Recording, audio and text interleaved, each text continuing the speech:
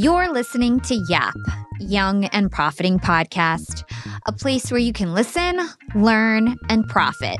Welcome to the show.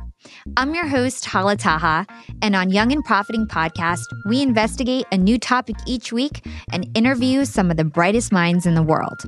My goal is to turn their wisdom into actionable advice that you can use in your everyday life, no matter your age, profession, or industry. There's no fluff on this podcast, and that's on purpose. I'm here to uncover value from my guests by doing the proper research and asking the right questions. If you're new to the show, we've chatted with the likes of ex-FBI agents, real estate moguls, self-made billionaires, CEOs, and best-selling authors. Our subject matter ranges from enhancing productivity, how to gain influence, the art of entrepreneurship, and more. If you're smart and like to continually improve yourself, hit the subscribe button because you'll love it here at Young and Profiting Podcast.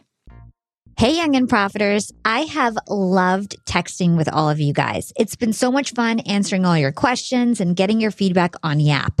If you're not in our text community powered by Slick Text, all you got to do is text YAP, Y-A-P, to 28046, or go ahead and tap that link in the show notes. You don't want to miss out. Text YAP to 28046. This week on YAP, we're revisiting an incredible episode with a world-renowned business educator and coach, Dr. Marshall Goldsmith. Marshall has over 4 decades of experience and is the #1 leadership coach and highest paid executive coach in the world, helping top CEOs overcome limiting beliefs and behaviors. Marshall's work has been featured in The New Yorker, Forbes, and Business Times. He's also the author of the New York Times and Wall Street Journal #1 bestselling books, Triggers and What Got You Here Won't Get You There. Marshall's newest book, The Earned Life, Lose Regret, Choose Fulfillment, was just released yesterday on May 3rd of this year.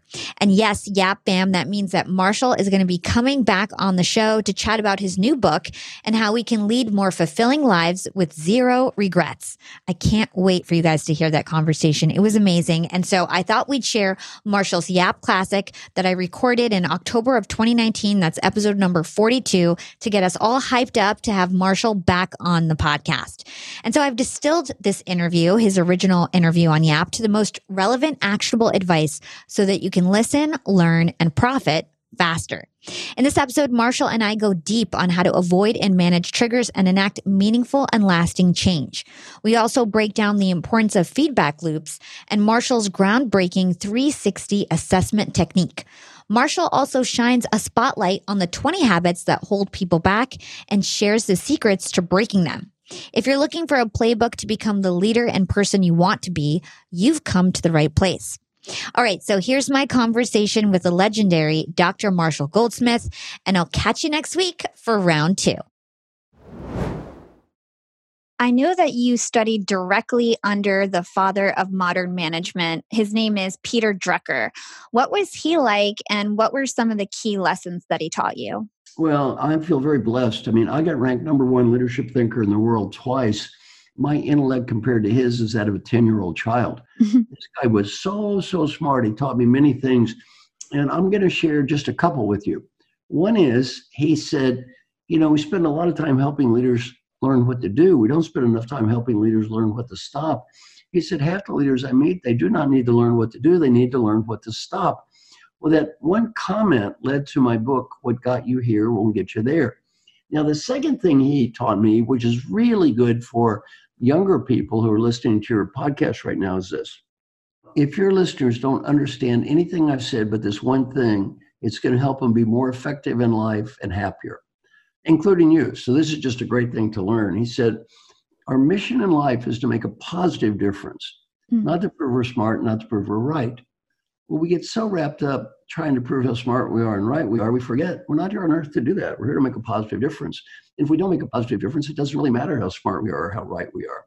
Then he said, number 2, every decision in the world is made by the person who has the power to make the decision.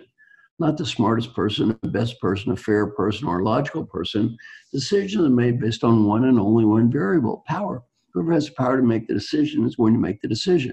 Then he said, if I need to influence you and you have the power to make the decision, there's one word to describe you. That's called customer. One word to describe me is called salesperson. You sell what you can sell. You change what you can change. If you can sell it, you sell it. If you can't sell it, you can't change it. take a deep breath and let it go. It's just such good advice. And before you deal with any topic, ask yourself one question. Am I willing at this time to make the investment required to make a positive difference on this topic? Am I willing at this time to make the investment required to make a positive difference on this topic? If the answer is yes, go for it. If the answer is no, let it go. That's really good advice. Something else that fascinated me about yourself and something that I feel is really different is that you describe yourself as a philosophical Buddhist. So what steered you towards Buddhism and what has being a Buddhist taught you? Well, you're a little young for this, but back in the olden days, I was what was called a hippie. I spent, for example, 1969, 3 months out on the road hitchhiking. That was like living in another era. And back in that day, people often studied different kinds of religions and philosophies. So I studied Buddhism. So I've been in Buddhism for, almost 50 years. And I'm not a religious Buddhist. I'm a philosophical Buddhist. Buddha was brought up very rich. His father was a king. He was protected from life. And then he was living in a kind of bubble. One day he was able to sneak out of the bubble and he looked around and he learned something. He said, people get old. Then he was able to sneak out a second time. He learned people get sick. Third time, he learned people die. He said, you get old, you get sick, and you die. Shit happens. Not so good. Then he realized I can't be happy with more. All this money and stuff, it doesn't make any difference. Then he went out in the woods and starved himself, and he tried to be happy with less. And he learned you can't be happy with less either. He finally realized you can only be happy with one thing, what you have. There's only one time you can be happy, and it's now. And there's only one place you can find peace. It's here. Yeah. And that's, to me, the essence of Buddhism. And in my coaching, I teach something called feed forward. Everybody asks for input. I teach them to listen to it, to thank people. And they don't promise to do everything, but you do what you can. And Buddha said, only do what I teach if it works for you. That's where I got the idea. If it doesn't work for you, it's okay, don't do it. So when people give us ideas to try to help us, rather than judging them or critiquing their ideas or putting them down, the learning point is you say thank you for the ideas. That's awesome. Super interesting. So like I mentioned, you are a world-renowned leadership coach. Your clients are top-performing CEOs and executives, but it's honestly a bit counterintuitive to think that top leaders who have achieved so much success have trouble changing any unfavorable behaviors that they have on their own and need to seek outside help from people like yourself. However, I know that's exactly what your popular book, What Got You Here Won't Get You There, is all about.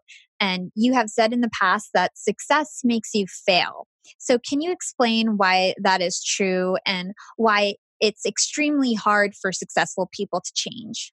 Well, you're making a great point. Any human, in fact, any animal, will replicate behavior that's followed by positive reinforcement. And the more successful we become, the more positive reinforcement we get. And we fall into something called the superstition trap. What is it? Sounds like this. I behave this way. I am successful. Therefore, I must be successful because I behave this way. Well, the reality is we all behave the way we behave, and everyone I work with is mega successful, and they're all successful because they do many things right, and in spite of doing some things that are stupid. And I've never met anyone so wonderful they had nothing on the in spite of list. Well, we've all got something on the in spite of list. See, one thing I'm very proud of in my book, Triggers, is 27 major CEOs endorsed the book. Why I'm so proud of that is 30 years ago, no CEO would admit to having a coach. They would have been ashamed to have had a coach, embarrassed to have a coach. Well, today, they're not ashamed. We all need help. Twyla Tharp, world's greatest choreographer, has had the same personal trainer for 27 years. Why she had the same trainer for 27 years? I'm Twyla Tharp, I need help, and it's okay. That's why she looks so good. Top 10 tennis players, how many of them have a coach? 10. Why do they have a coach? They're trying to get better. So I think it's really just a healthy way to look at life. Yeah. So do you feel like there's a right balance between success and failure? Well, to me, on a more existential level, how do you define success?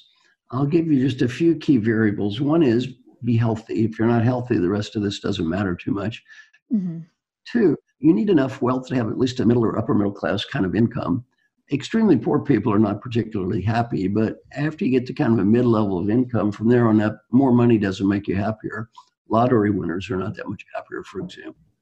So you need wealth to a degree, you need health. then you need to have great relationships with people you love. So, your listeners shouldn't get so focused on their career they ignore the people they love. And then assuming you have enough wealth, you're healthy, you've got great relationships with people you love, what matters? Two things. The first is happiness. And by happiness, what I mean is you love the process of what you're doing. You just enjoy doing it.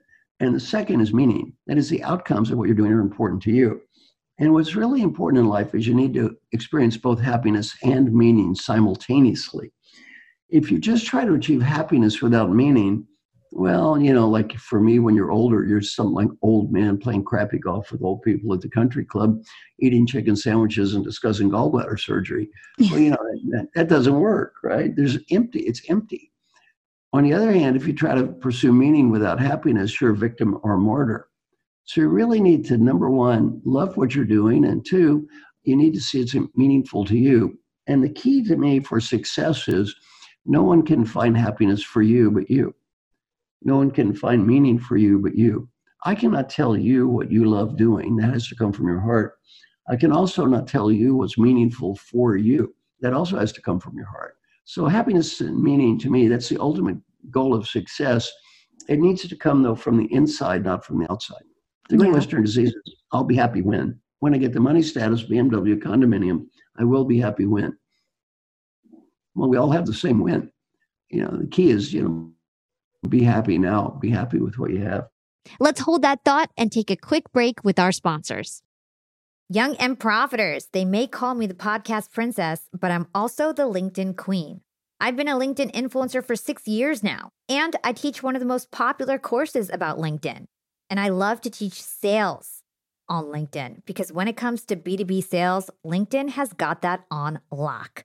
LinkedIn is where all the decision makers are hanging out. There are 180 million senior level decision makers on LinkedIn and 10 million C-suite decision makers. These people are on LinkedIn and they're in the mode to buy. They're using LinkedIn for their buying journey, to research vendors or sales reps that they might work with, to look up how to solve their problems, to learn from industry thought leaders. They are in the mode to buy, whereas on other platforms, they're in the mode to be entertained. You want to get them in the right mindset. You want to cut through the noise with LinkedIn ads. In fact, 79% of B2B marketers rate LinkedIn as their top channel for paid media. And LinkedIn has the best targeting because they've got all these different inputs. People are putting their resume basically up on there. And so there's so many keywords that they can use to target the right decision makers so they can hear about how you solve their problems. And I've got a special gift for all you young and profiters who want to try LinkedIn ads. You can get a $100 credit. LinkedIn was super generous. If you want to make B2B marketing everything it can be and get a $100 credit on your next campaign, go to linkedin.com/YAP, YAP. Again, if you want to claim your credit, go to linkedin.com/YAP. Terms and conditions apply. Young and profiters, we are all making money. But is your money hustling for you? Meaning, are you investing? Putting your savings in the bank is just doing you a total disservice. You got to beat inflation. I've been investing heavily for years. I've got an E-Trade account. I've got a Robinhood account. And it used to be such a pain to manage all of my accounts. I'd hop from platform to platform. I'd always forget my Fidelity password, and then I have to reset my password. I knew that needed to change because I need to keep track of all my stuff. Everything got better once I started using Yahoo Finance, the sponsor of today's episode. You can securely link up all of your investment accounts in Yahoo Finance for one unified view of your wealth. They've got stock analyst ratings. They have independent research. I can customize charts and choose what metrics I want to display for all my stocks so I can make the best decisions. I can even dig into financial statements and balance sheets of the companies that I'm curious about. Whether you're a seasoned investor or looking for that extra guidance, Yahoo Finance gives you all the tools and data you need in one place. For comprehensive financial news and analysis, visit the brand behind every great investor, yahoofinance.com, the #1 financial destination, yahoofinance.com. That's yahoofinance.com. That's so touching and it's so true. You've definitely got to know from internally what really matters to you and make sure you fulfill those things. So, really great advice. So, let's talk about your two most popular books, What Got You Here Won't Get You There and Triggers. They've been recognized by Amazon.com as two of the top 100 leadership and success books ever written. Millions and millions of people have benefited from your books, which is so incredible. So, as an introduction to the books and also your expertise to our listeners, if our readers had to take away one key concept from each of these books, what would that be? Well, first I'll start with What Got You Here Won't Get You There. What I teach people there is ask for input from everyone around you. How can I be a better manager? How can I be a better team player? How can I be a better supplier? How can I be a better customer? How can I be a better son or daughter? How can I be a better father or mother, better brother, sister, better friend, better family member? Get in the habit of asking that question, how can I be a better? Then listen to what people have to say. Again, don't promise to do everything they say. Just promise to listen and think about it. Pick the most important things for you to improve, and then just follow up on a regular basis. How am I doing? Follow up on a regular basis, get input. And if you do this, I have research from tens of thousands of people, you tend to become more effective, not as judged by yourself, but as judged by the most important people in your life. So that's from my book, What Got You Here Won't You There. In my book, Triggers, I'll teach your listeners something that takes 3 minutes a day, costs nothing, will help them get better at almost anything. Now, some people are skeptical. 3 minutes a day costs nothing, help me get better at anything. Sounds too good to be true. Half the people that start doing this quit within 2 weeks, not because it does not work. They quit because it does work. This is called the daily question process. And that's, you get out a spreadsheet, you write down a column of questions that represent what's most important in your life, friends, family, coworkers, etc. Every question has to be answered with a yes, a no, or a number. 7 boxes across, one for every day of the week. At the end of the week, the spreadsheet will give you a report card. I will warn your listeners in advance, the report card they see at the end of the week might not be quite as beautiful as the corporate values plaque you see stuck up on a wall. I've been doing this for years, and you do this every day, you learn that life is incredibly easy to talk. Life's incredibly difficult to live. And if you do this every day, it's humbling. Most people can't do it. I have a woman named Jasmine call me every day. She's going to call me right after this call. Every day she calls me and she listens to me read questions I wrote and provide answers I wrote every day. Someone asked me, well, why do you have a woman call you every day? Don't you know the theory about how to change behavior? I wrote the theory about how to change behavior. I have a woman call me every day because my name is Marshall Goldsmith. I got ranked #1 leadership thinker coach in the world, and I'm too cowardly to do this stuff by myself and too undisciplined to do it by myself, and I need help. That's okay. See, once we admit we need help, life is better for everybody. And this daily question process is amazing. The first 6 questions I recommend are number 1, and they all start with, did I do my best? Number 1, did I do my best to set clear goals? Number 2, did I do my best to make progress toward achieving my goals today? Number 3, did I do my best to find meaning? Number 4, did I do my best to be happy? Number 5, did I do my best to build positive relationships? And finally, number 6, did I do my best today to be fully engaged? And our research on this is amazing. Just by asking these 6 questions every day, you tend to get better in amazing ways. And if your listeners would like to get articles, I wrote one called Leadership as a Contact Sport, and that talks about the point I made from What Got You Here Won't Get You There. I wrote another one called about the daily questions from the book Triggers. If they just send me an email, I'd be happy to send them copies of both articles. And my email address is marshall@marshallgoldsmith.com, and Marshall has 2 L's. Cool.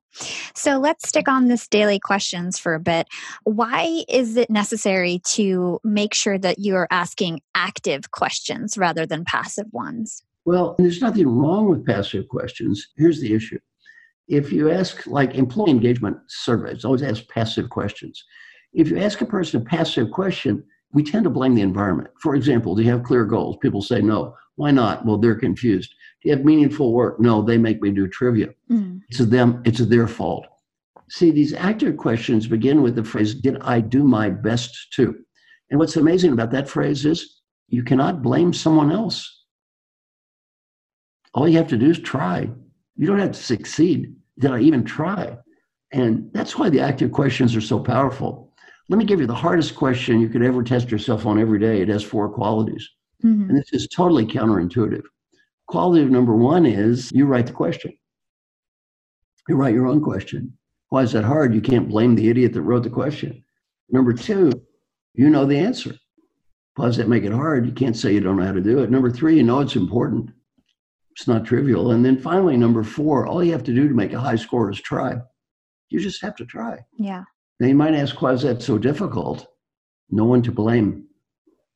It's very hard to look in the mirror every day. No one to blame but yourself.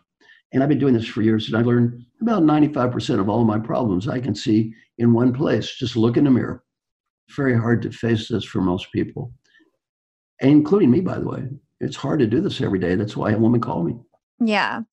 The thing I love about the daily questions is that it really helps to build a habit. You know, they say if you don't do something daily, your behavior doesn't change. You don't change yourself. So sticking on habits, you outlined 20 habits that hold people back from reaching the top. Some examples are winning too much, adding too much value, and playing favorites. We don't have time to cover all 20 in detail, but I'd love to run through some core themes that I picked out that relate to these 20 habits. Maybe let's start off with the theme of being too competitive. So some habits you mentioned that I think fall into this category are winning too much, withholding information, claiming credit when we don't deserve it, and failing to provide recognition. So can you talk to us about this type of quote unquote bad behavior and how it negatively impacts our relationships? Well, what happens is we have been programmed to succeed and win. Every one of your listeners, including you, have taken test after test after test in your life. And I looked up your background. You're a very good student, 4.0 grade average.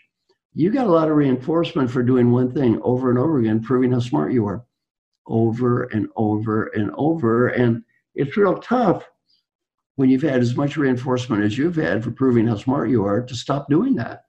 See, it's hard. Every time you made those A's, people pat you on the back. Oh, congratulations. You're the valedictorian of the school.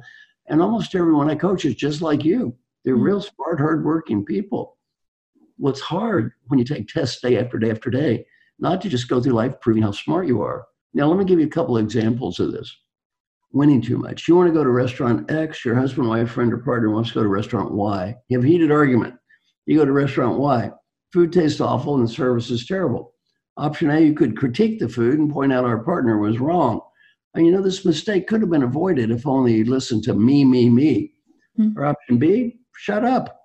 Eat the stupid food, try to enjoy it, and have a nice evening. What would I do? What should I do?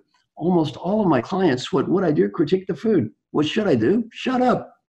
Well, it's very hard for smart, successful people not to critique the food.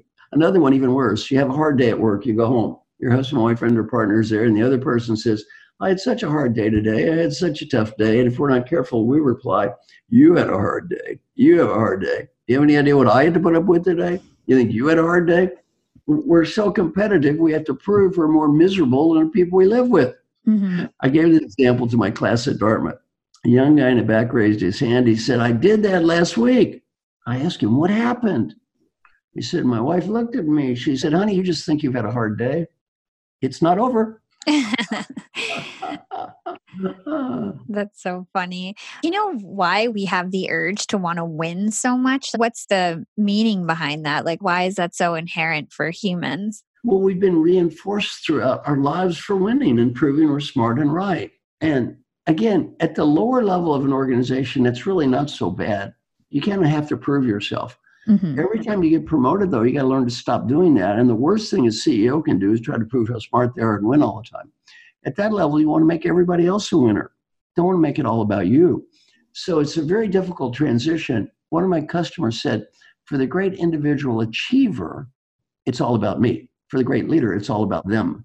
You see, it's hard to make this transition from being an achiever, which is mostly about me, to being a leader, which is mostly about them. Yeah. So let's talk about the habit of being negative. So always kind of giving negative feedback and also starting our sentences with no or but or however. Can you explain that habit to our listeners? Yes, one of the classic challenges of the smart people I coach is they tend to be a little stubborn. Now, I'm assuming you're not stubborn, but many of the leaders that I coach are stubborn people. So one night I was having dinner with General Eric Shinseki, he's head of the United States Army, 4-star general. We're in a room surrounded by 2 to 4-star generals. And he said, Marshall, who is your favorite customer? I said, sir, my favorite customer is smart, dedicated, hardworking, driven to achieve, creative, entrepreneurial, cares about the company and customers, great values, high integrity, stubborn, opinionated, know-it-all, that never wants to be wrong. I said, sir, you think any of the generals in this very room may fit such a description? He said, Marshall, we have a target-rich opportunity. Well, there's no but, however, thing is the classic problem of stubborn people. If someone talks to us, the first word of mouth is no. Would you say, shut up, you're wrong? Or but, what does but mean? Disregard everything you've said. One of my clients was stubborn and opinionated, so I was reviewing his 360 feedback report. He said, but Marshall, I said, that's free. If you ever do that again, I'm going to fine you $20. All the money goes to the charity of your choice. He said, but Marshall, 20, no, 40, no, 60, 80, 100. He lost $420 in an hour and a half. At the end of the hour and a half, he said, thank you. He said, I had no idea. He said, I did that 21 times with throwing it in my face. How many times would I have done it had you not been throwing it in my face? 50 times, 100 times? He said, no wonder people think I'm stubborn. The first thing I do when people talk to me is I prove I know more than them or they're wrong over and over and over and over again. He got so much better at being a good listener just by learning that. Yeah. A big takeaway I got from your book is that you need to sometimes just like pause. And if you're going to say negative response, or if you're going to say no or but, start off with thank you instead and show your gratitude. And one of my favorite stories actually that you tell is about gratitude and self-control. You talk about being in the car with your wife, for example, maybe on the way to the airport, and getting loud with her for telling you to watch out for a red light. And, you know, I've had this happen to me with my boyfriend maybe 10 times at least. So could you tell us about this story and share the lesson on why the best response you can say when you're unsure or when you're going to say something negative is simply thank you? Well, you know, it's interesting. Everyone says they want to encourage honest input. We want people to tell the truth and we don't want to punish the messenger. So when I teach my classes, I always say, how many of you believe you should encourage honest input, encourage the truth? Don't shoot. And they all raise their hand, right? Mm-hmm. And I said, well, you wouldn't shoot the messenger, would you? Oh, no, of course not. And then I gave him this case study. You know, imagine you come home from work, you've had a hard day, you get in the car to go to the store. You're driving to the store, lots of traffic. Cars are cutting in front of you, people honking their horns. The person in the front seat goes, look out, there's a red light up ahead. Did you say thank you? Or did you say, what do you mean there's a red light? Do you think I can see? I know how to drive this car. Would you be quiet and let me drive? Well, almost everyone in the room chose plan B. So what was the cost of that person saying, hey, there's a red light up ahead? Nothing. What could that have saved? Your life, their life, and then the lives of other innocent people. Somebody gives us something that has a fantastic potential benefit and costs nothing. What should we say to this person? Just say thank you. Just say thank you and don't beat them up for telling you the truth. So let's talk about improving some of these bad behaviors. You were a pioneer of the use of 360-degree feedback. Can you tell us about this process? In my coaching, every leader that I work with gets confidential feedback from all of their key stakeholders. These will be their direct reports, their peers, their managers, could be board members. And then they pick important behavior to improve. Then they go back and talk to people saying, thank you for this feedback. Here's what I've learned. Here's what I'm going to do about it. They practice and feed forward. They don't ask for more feedback about the past, ideas for the future. They don't critique the ideas. They shut up. They thank people. Don't promise to do everything. And then they follow up on a regular basis. And the follow-up is, 2 months ago, I said I wanted to be a better listener. Mm-hmm. Based on the last 2 months, ideas for the next 2. They follow up, and then we measure improvement. And again, the people that do this stuff tend to get better. People that don't. We'll be right back after a quick break from our sponsors. Young and Profiters. Yap Media is growing so fast. I have 10 open roles just this month. In the past, it would take me so long to find hires. I have to go on all these different job sites. I have to create my own skills assessments. That's why I let Indeed do a lot of this heavy lifting for me. Indeed is the powerful hiring platform where I can attract, interview, and hire all in one place. Indeed has things like skills assessments, where when we have specific roles, we can find an assessment that matches that role and we can make sure they have the skills that we need. Then I can focus on culture fit. I can make sure they're scrappy enough and are obsessed with excellence and do all the things that we need to do for them to fit in at Yap. And Indeed streamlines hiring with powerful tools like Instant Match. An Instant Match basically matches you with candidates as soon as you put up a job post with people who are qualified right away. It's instant. And the best part is it gets better as you use it. So now when I use Indeed, especially when I'm hiring for similar roles, I get people right away where they know that I'm going to like the candidates because they can see what my preferences were in the past. It gets better as you use it. According to US Indeed data, the moment Indeed sponsors a job, over 80% of employers get candidates whose resumes are a perfect match for the position. It's like waving a magic wand that gets better as you use it. So I love using Indeed. We've found a lot of our A players on there. Join more than 3 million businesses worldwide who count on Indeed to hire their next superstar like we do at Yap Media. Start hiring now with a $75 sponsored job credit to upgrade your job post at Indeed.com/profiting. Offer is good for a limited time. Claim your $75 sponsored job credit at Indeed.com/profiting. Again, that's Indeed.com/profiting. And support the show by saying you heard about it on Young and Profiting Podcast. Again, it's Indeed.com/profiting to get your $75 credit. Terms and conditions apply. Need to hire? You need Indeed. Young and Profiters, as you may know, I launched my LinkedIn Secrets Masterclass a little bit over a year ago. It was my first course. And so far, I've generated well over $500,000. And the best part is, I didn't have to figure out how to set up my mastermind subscriptions, how to do abandoned cart targeting, and all of that tech geeky stuff. I just left that all to Shopify. Shopify is the global commerce platform that helps you sell at every stage of your business. And if you're in that I need to sell more with less stage, Shopify Magic is your AI superpowered sidekick ready to whip up captivating content that converts. And it doesn't matter if you're selling digital products or vegan cosmetics. Shopify helps you sell anything, anywhere, from their all-in-one e-commerce platform to their in-person POS system. Stop those online window shoppers in their tracks and turn them into loyal customers with the internet's best converting checkout. I'm talking 36% better on average compared to the other options out there.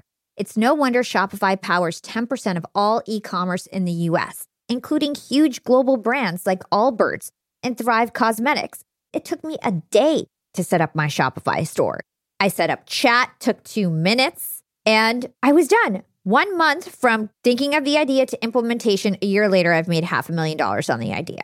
That's what it takes in 2024, just a good idea, and then utilizing a platform like Shopify that can help you make it a reality. There is no excuse these days. If you've got a good business idea and you think you'll be a good entrepreneur, you don't have to wait any longer. You don't have to be super techie, and you never have to worry about figuring it out on your own. Shopify's award-winning help is there to support your success every step of the way. Sign up for a $1 per month trial period at shopify.com/profiting. That's all lowercase. Go to shopify.com/profiting now to grow your business no matter what stage you're in. Shopify.com/profiting. So I'm not sure which book this was in exactly, but you say that people change their ways when they feel like something they truly value is being threatened. Can you talk about this and maybe also talk about some of the big excuses people have for change? Well, change is hard. And if we're going to change anything, we really have to have kind of a what's in it for me in terms of values. And that's why feedback is important. Most people do value their families.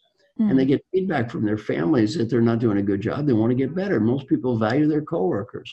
They get feedback from their coworkers they're not doing a good job. They want to get better. So that's really important. In my book, Triggers, I talk about why we don't do all the stuff we know we should. And there are a variety of reasons. Years ago, my biggest client was Johnson & Johnson. And at the end of my class, about 98% of the people said they were going to do what I taught. A year later, about 70% had done something and 30% had done nothing. I'm not ashamed of these numbers. I'm very proud. 70% of 2,000 people is 1,400 people getting evaluated by 10 coworkers each. So about 14,000 people have a little better life. So I'm proud of that. And I got to interview the people who did nothing. And I said, why'd you do nothing? Well, the answers had nothing to do with ethics, values, or integrity. They won an award that year, most ethical company in the world. They're good people. I'm sure your listeners are good people. Had nothing to do with intelligence. They're smart. I'm sure your listeners are smart. The reason people did nothing had to do with a dream. A dream I've had for years, and I would bet even at your young age, you've already had this dream. The dream sounds like this. I'm incredibly busy right now, given Mm. work at home and new technology that follows me everywhere and emails and voicemails and global competition. I feel about as busy as I ever have. Sometimes I feel overcommitted. Every now and again, my life feels just a little bit out of control. Mm. But I'm working on some very unique and special challenges right now. And I think the worst of this is going to be over in 4 or 5 months. And after that, I'm going to take 2 or 3 weeks and get organized and spend some time with the family and begin my new healthy life program. And after that, everything's going to be different and it won't be crazy anymore. Have you ever had a dream that resembled that dream? Yeah. How many years? Well, you know what? I'm very much the person who doesn't believe in being busy, and it's a matter of prioritizing. But as a younger person, I definitely acted like that. Yeah. Good, good, good, good, good. And so it's really important. And we use all kinds of excuses. Another excuse is one of my favorites. It's called it's a special day. I'm going on that diet, but it's the Super Bowl. So I'm going to eat that Super Bowl pizza and guacamole, or it's my birthday, or it's my kid's birthday, or my boyfriend's birthday, or my mother's birthday, somebody's birthday. So if we're not careful, we can make up this special day excuse to cover almost every day.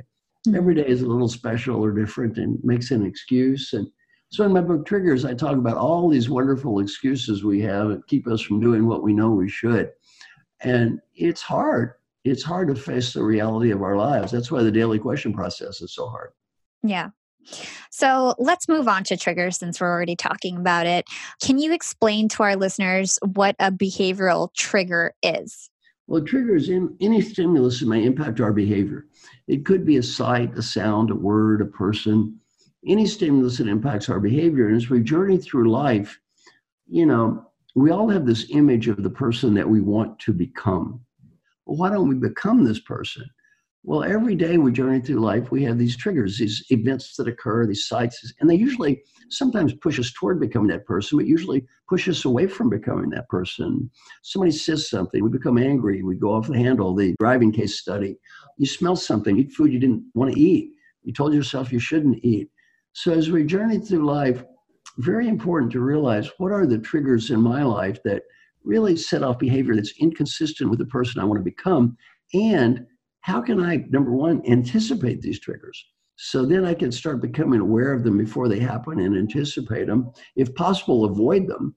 And if not possible to avoid them, at least learn how to adjust my behavior so that I'm not being controlled by these triggers. And if you look at life, you can say, how much do I control and how much am I controlled? And you can look at different dimensions. If you've ever been to a motivational speech, they're always the same. You can do it. You can do it. It's all up to you. You can do it. Or the book, The Secret. If I envision it, it will happen. Well, it's partly true and partly not so true. The other view is we're like a pinball machine, pinball bouncing through life. And B.F. Skinner, the Harvard psychologist, basically said that we're just controlled by triggers in our environment. We have no control. Mm-hmm. Well, in my book, Triggers, I think they're both a little bit true. We have some control. And part of my life is a function of what I can control, and part of it is I am being controlled. And the whole idea of the book is really to just balance the equation a little bit more in terms of I'm in charge of my own life, and a little bit less of I'm just being manipulated by my environment. Yeah. Before we move on to environment, let's just dig deeper into habits and triggers and feedback loops.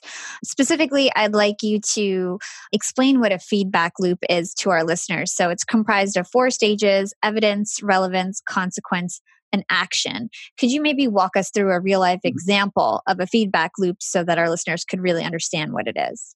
Well, you're driving your car and you see a sign that says speed limit 30 miles an hour coming up in a small town. And there's evidence that something's going to happen. And then how important is it? We think I might get a ticket, and then eventually think that's relevant. And then you've got this evidence which would lead to a consequence, which is something bad. And you ultimately end up changing your behavior. So as we go through life, we're constantly given the opportunity to deal with these feedback loops. And the important thing is to say, all right, am I being sensitive enough to these feedback loops? Am I aware of what's really going on around me? For example, we have a little child. The little child says, I miss you, mommy. Well, what does that mean? How can I process this? And the coworker who seems upset, being able to read your environment as best you can so that you're learning from the environment at all times. And then you're able to make adjustments in your behavior that fit the needs of the people in your environment. Yeah. So when it comes to triggers, is the key to be aware of them and learn how to avoid or replace those triggers? First, become aware. What are the triggers that set me off? Then, if you can avoid the triggers, avoid them. For example, if you want to quit drinking, don't go to bars. Mm-hmm. You want to quit smoking, don't smoke. If you want to quit eating chocolate, get chocolate out of your house.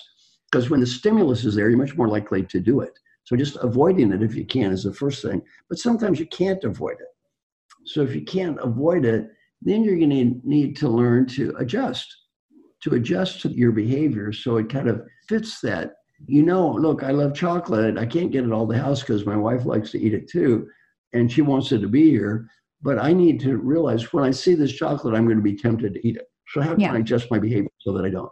Yeah. And like you mentioned, like a big trigger is your environment. So in your book, you say, if we do not create and control our environment creates and controls us. You call the environment things like the devil and that we should treat it like our enemy. Why such the hard feelings? Could you dig into that a little deeper? Well, what happens is I'm reading a book now called Deep Work by Cal Peterson, I think. And it's a great book. It talks about social media and how we can become completely addicted to social media in a way that's not healthy. The average kid that's flunking out of school in the United States spends 55 hours a week on non-academic media. So, it's like an addiction. And he talks about how Facebook can be addictive and depressing. And the more hours you spend on Facebook, the more depressed you tend to be for two reasons. One, you see all these fake lives. The vacation's always positive and the kids are always beautiful. And you think, gee, my life isn't as good as that. Well, nobody's life is that good. It's a fake life. Or you're posting these fake lives and you realize that's not really me anyway. It's depressing either way. So I think, very important to realize that we are bombarded by stimulus. And this hasn't become less real in the new world. It's become a lot more real. And we need to really back away and say, am I being controlled by this or am I controlling this? And if we're not careful, we end up being controlled by this. So when I was a professor at Dartmouth, a young man used to drive me a limo driver back and forth. And he flunked out of school. He spent 25,000 hours of his life playing a video game, World of Warcraft. 25,000 hours. That's an addiction. You get 2 PhDs in 25,000 hours. You played a video game. Well, that's an addiction.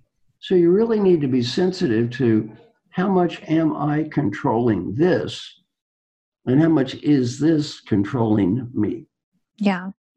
Can you talk about some of the ways that we can change our habits? We talked about the daily questions, but are there any other commitment devices that we can employ? Get help. In the same way that, I have help. I have someone call me every day. Why? I need help. If you haven't fixed it by yourself in the last 10 years, you're probably not going to fix it by yourself next week.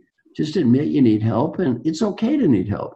Like I said, my book Triggers, look at the names of the people who endorse that book. I'm CEO of the United States. I need help. I won the Presidential Medal of Freedom. I need help. I'm head of the world's largest pharmaceutical company. I need help. I'm president of the World Bank. I need help. Well, they're not too good to get help. So don't be above getting help because we almost all need help. And again, if you could do it by yourself, you would have done it by now. Yeah. So you have these concepts of magic moves. 2 of them we covered, the power of asking active questions, asking for help, which you just covered, but we didn't cover 2 of them, apology and optimism. Could you tell us more about these magic moves? Well, let's start with apology. Very important. All of my clients do this. They all get confidential feedback, and none of them feedback is perfect. So all have things to improve. So the first thing I tell them is they apologize. Say, for example, I've gotten feedback indicates I need to be a better listener. If I've not listened to you or the other people, I'm sorry. Please accept my apology. There's no excuse. Well, if you want everybody else to take responsibility as a leader, let them watch you take responsibility. Let them watch you take responsibility. And that's, a very important message to send a role model to people. Don't try to be better than everybody else. Just be a fellow human being and everybody takes responsibility. The other one is optimism. And this has been studied to death. I mean, if you don't believe you're going to do something, you probably won't. If you tell yourself, I can't do this, that's just the way I am, well, you probably are right. You can't do it, and that's just the way you are. You have to tell yourself, why am I saying this is just the way I am? Why am I saying I can't do this? Unless you have an incurable genetic defect, you can probably change. Well, since almost no one I coach has incurable genetic defects, they can all get better. Mm-hmm. You can't make yourself taller. Optimism won't make yourself taller, but you can become a better listener or better with people. You can be better at giving recognition. These are all positive things you can change, not things you can't change. Yeah. One thing that we didn't get to touch on that I think is actually really important, and you just alluded to it, is listening. What makes listening so powerful?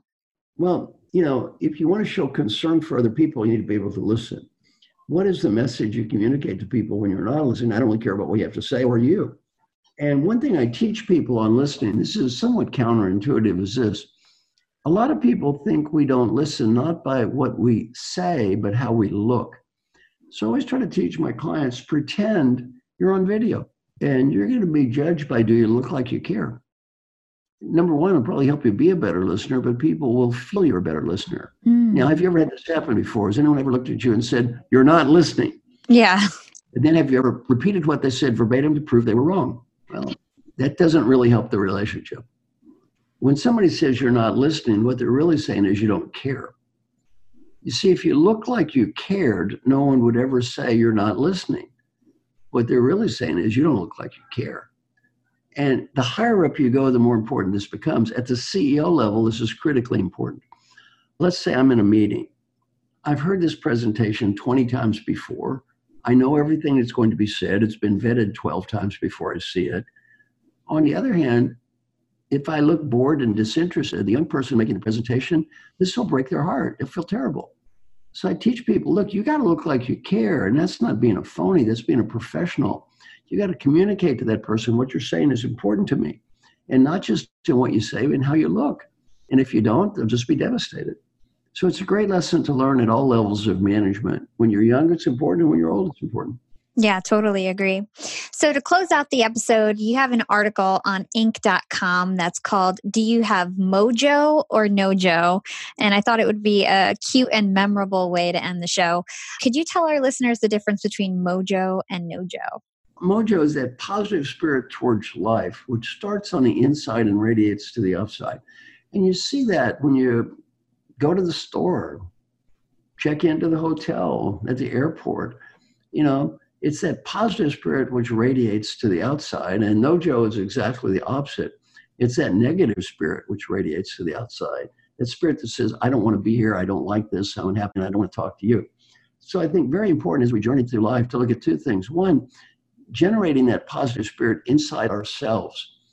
And going back to those questions, am I doing my best today to be happy? Am I doing my best to find meaning? Am I doing my best to be engaged? Build relationships, generating that positive spirit inside yourself. And then number two, back to imagine you're on video, communicating that positive spirit to everyone around you. And I think, as you mentioned a couple of times, even more important at home than it is at work. Mm-hmm. Communicating that spirit of, I'm happy to see you. I love you. You're important to me.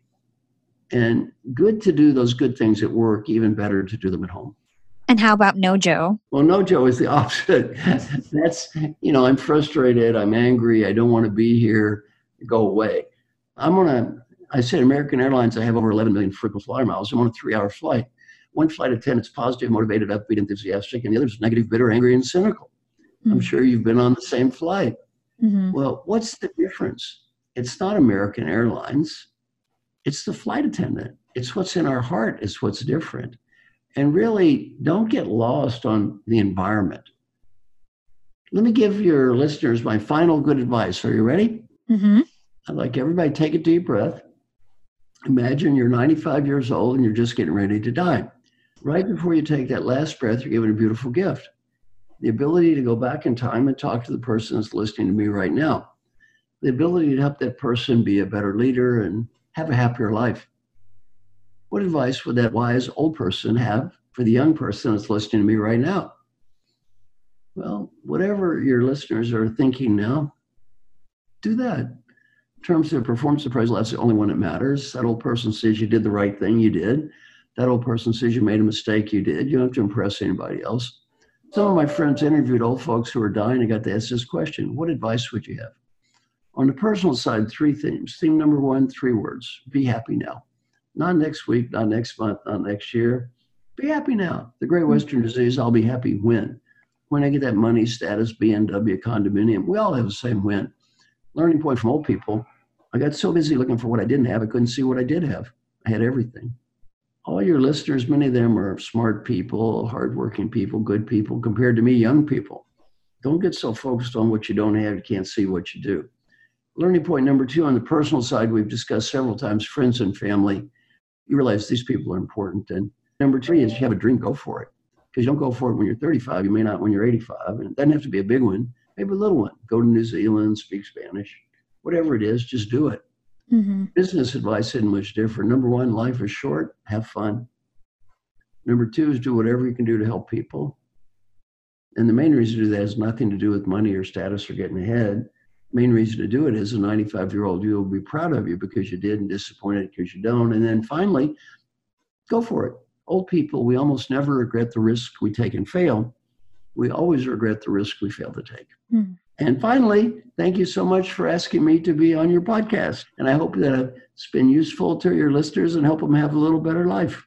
It has. So where can our listeners go to find more about you and everything that you do? Send me an email, Marshall, with 2 L's at marshallgoldsmith.com. Website, I've got 300 videos online, www.marshallgoldsmith.com. Go to any of these sites, and I have new stuff on LinkedIn, 1.3 million followers. I can't do any more LinkedIn connections because they tap out after, I think, 30 or 40,000, but I can do more followers. And so go to any of those sites, and I'm happy to share everything I know with everyone. Awesome. It was such an honor. I want to be respectful of our time. So thank you so much for joining Young and Profiting Podcast. Oh, thank you so much for inviting me, and I hope I get to see you in New York sometime. All right, Young and Profiters, are you as hyped as me to have Marshall back on the podcast later this May? If you're nodding your head yes, then give me and Marshall some love by dropping us a 5-star review to share your feedback on this episode. Giving us a review is the number 1 way to show your appreciation to me and everybody else who works on the show. All right, so let's jump into some quick takeaways from this episode. For me, the main takeaway is to not be afraid to ask for help and feedback. We only get better if we work together, and no matter what stage you are at in your career, we all have things that we need to work on. Sometimes these things are things we're actually oblivious to that everybody knows but us. So if you want to become a better leader, employee, even a friend or a partner, you've got to ask for feedback. Whether you try Marshall's 360-degree feedback, his feed forward technique, or a different method, the key is to listen closely, show gratitude, and then follow up. By following up, you can test yourself if you're really making meaningful changes or if you're slipping back into your old habits and patterns. Also, you can hold yourself accountable. You can ask yourself and answer the daily questions that begin with, did I do my best to ... And this is a great way to start habits, gauge how you're growing, and see what you need to work on long term. And lastly, work to break those bad habits that hold you back. Pay attention to your reactions and your actions. Stop and correct yourself if a certain bad habit like negativity or your competitive nature keeps resurfacing. And if you feel inclined, you can even ask others to help remind you, or you can set up a consequence for yourself. I love this idea. I'm sure you guys all had a family friend or even your own family that used a swear jar when somebody cursed and they had to drop a quarter in the jar. You can do things like this. Even small ramifications like this can serve as a reminder and help set up that feedback loop that can break those bad habits once and for all. Okay, so let's keep replacing those habits that hold us back with habits that level us up. And hit me up on Instagram and Twitter at YAPWithHala, or you can find me on LinkedIn by searching Hala Taha. Thanks so much for listening, and thanks to my YAP team for their support and encouragement. This is Hala signing off.